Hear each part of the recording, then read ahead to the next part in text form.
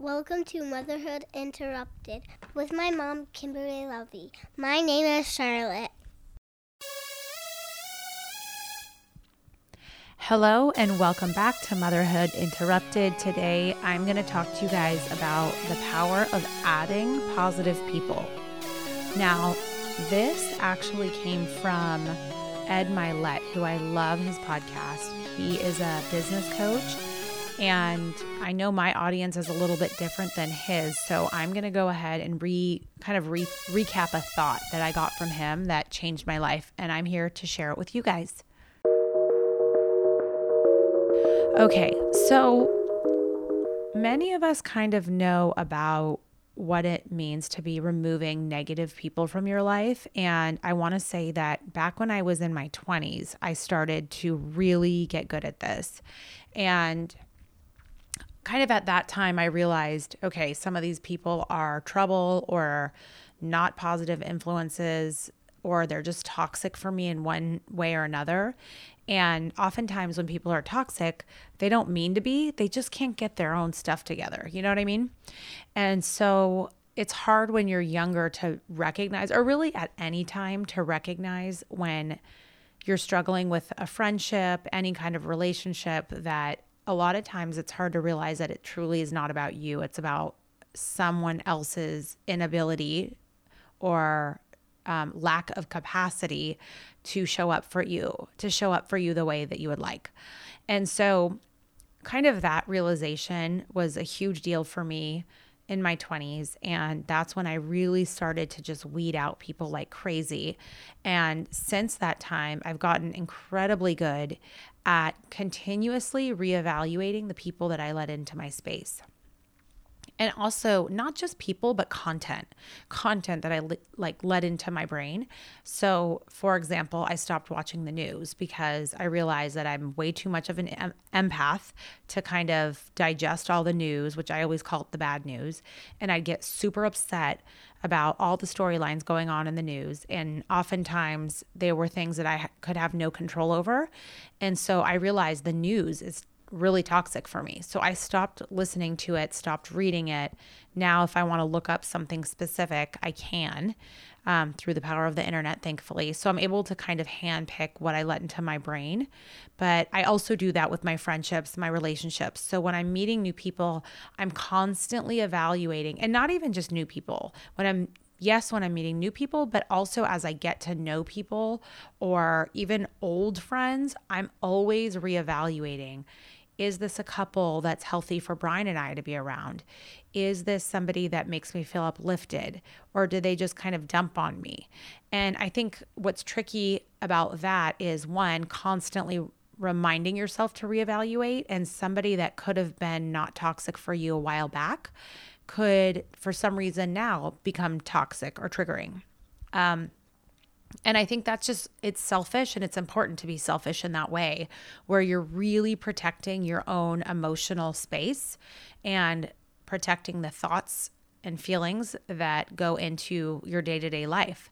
And so that's probably one of the biggest tools that I use. And what I do is, when I do find somebody that I realize is toxic, I just kind of do the slower back away, create more distance. And I don't announce it. I don't say much. I just see less of them, less text messages, less everything. And it's a very slow, natural devolvement of a friendship. And so I've gotten extraordinarily good at that. It's super important for you guys to also be looking around at your circle, and maybe a friend from 20 years ago, from 10 years ago, from 3 years ago, all of a sudden isn't adding value to your life anymore for one reason or another. And look, obviously friendships are supposed to be two ways. So that's not to say that if someone's going through a tough time, you should be bailing on them. That's not at all it.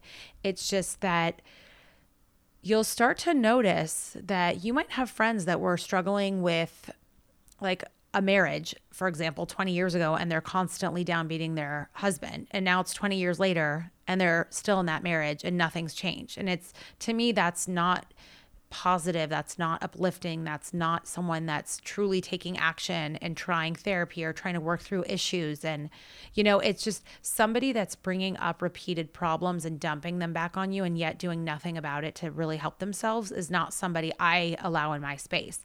And, a big reason for that is because I pour into my friends and family so much that I have to at some point cut them off, because it's a big waste of my energy to be pouring into people, giving them so much love and support and taking, sometimes hours and hours of time, helping somebody through a situation when they really need a friend, and then really need a friend, and then they just come back and it's 2 years later and it's the exact same discussion. So that's when I will cut somebody off, when it's like, you are just at this point draining my energy and I cannot help you because you're not even actually here to help yourself.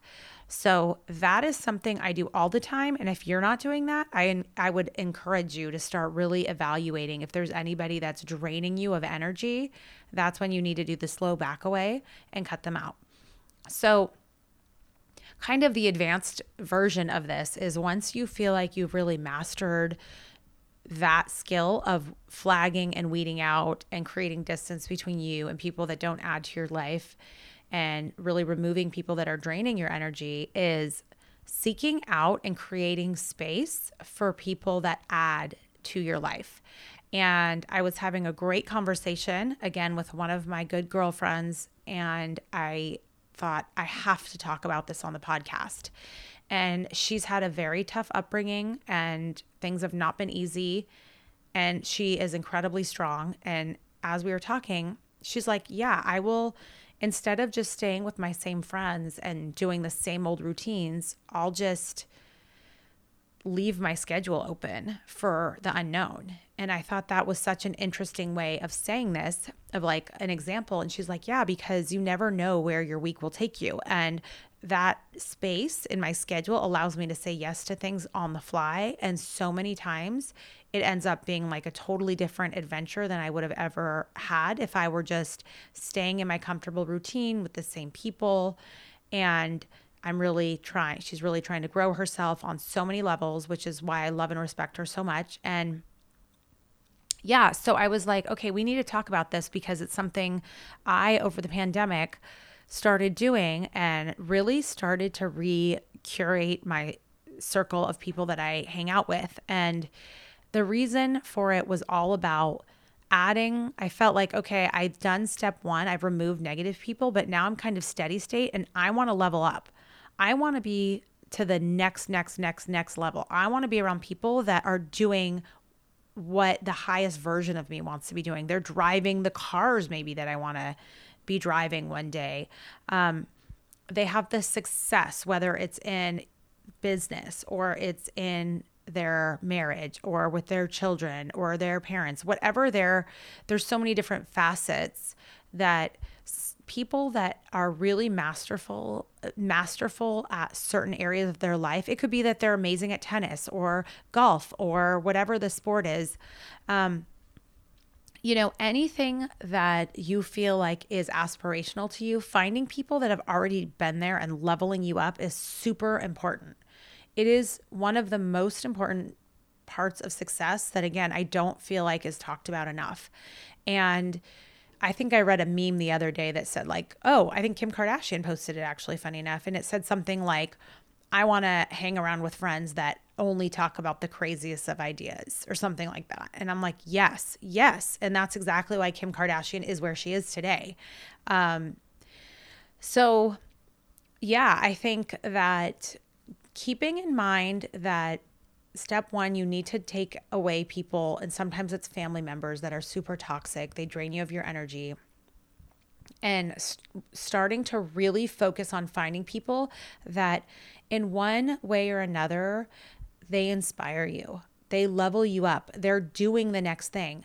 I think what's also tricky about this that I don't think people talk about enough, and I think it happens mostly with women, honestly, is a lot of times when there's a woman out there doing or having or experiencing something that you could only wish for at that moment, you actually kind of don't like them. You actually get threatened. and it's hard, and you'll find yourself not liking that person.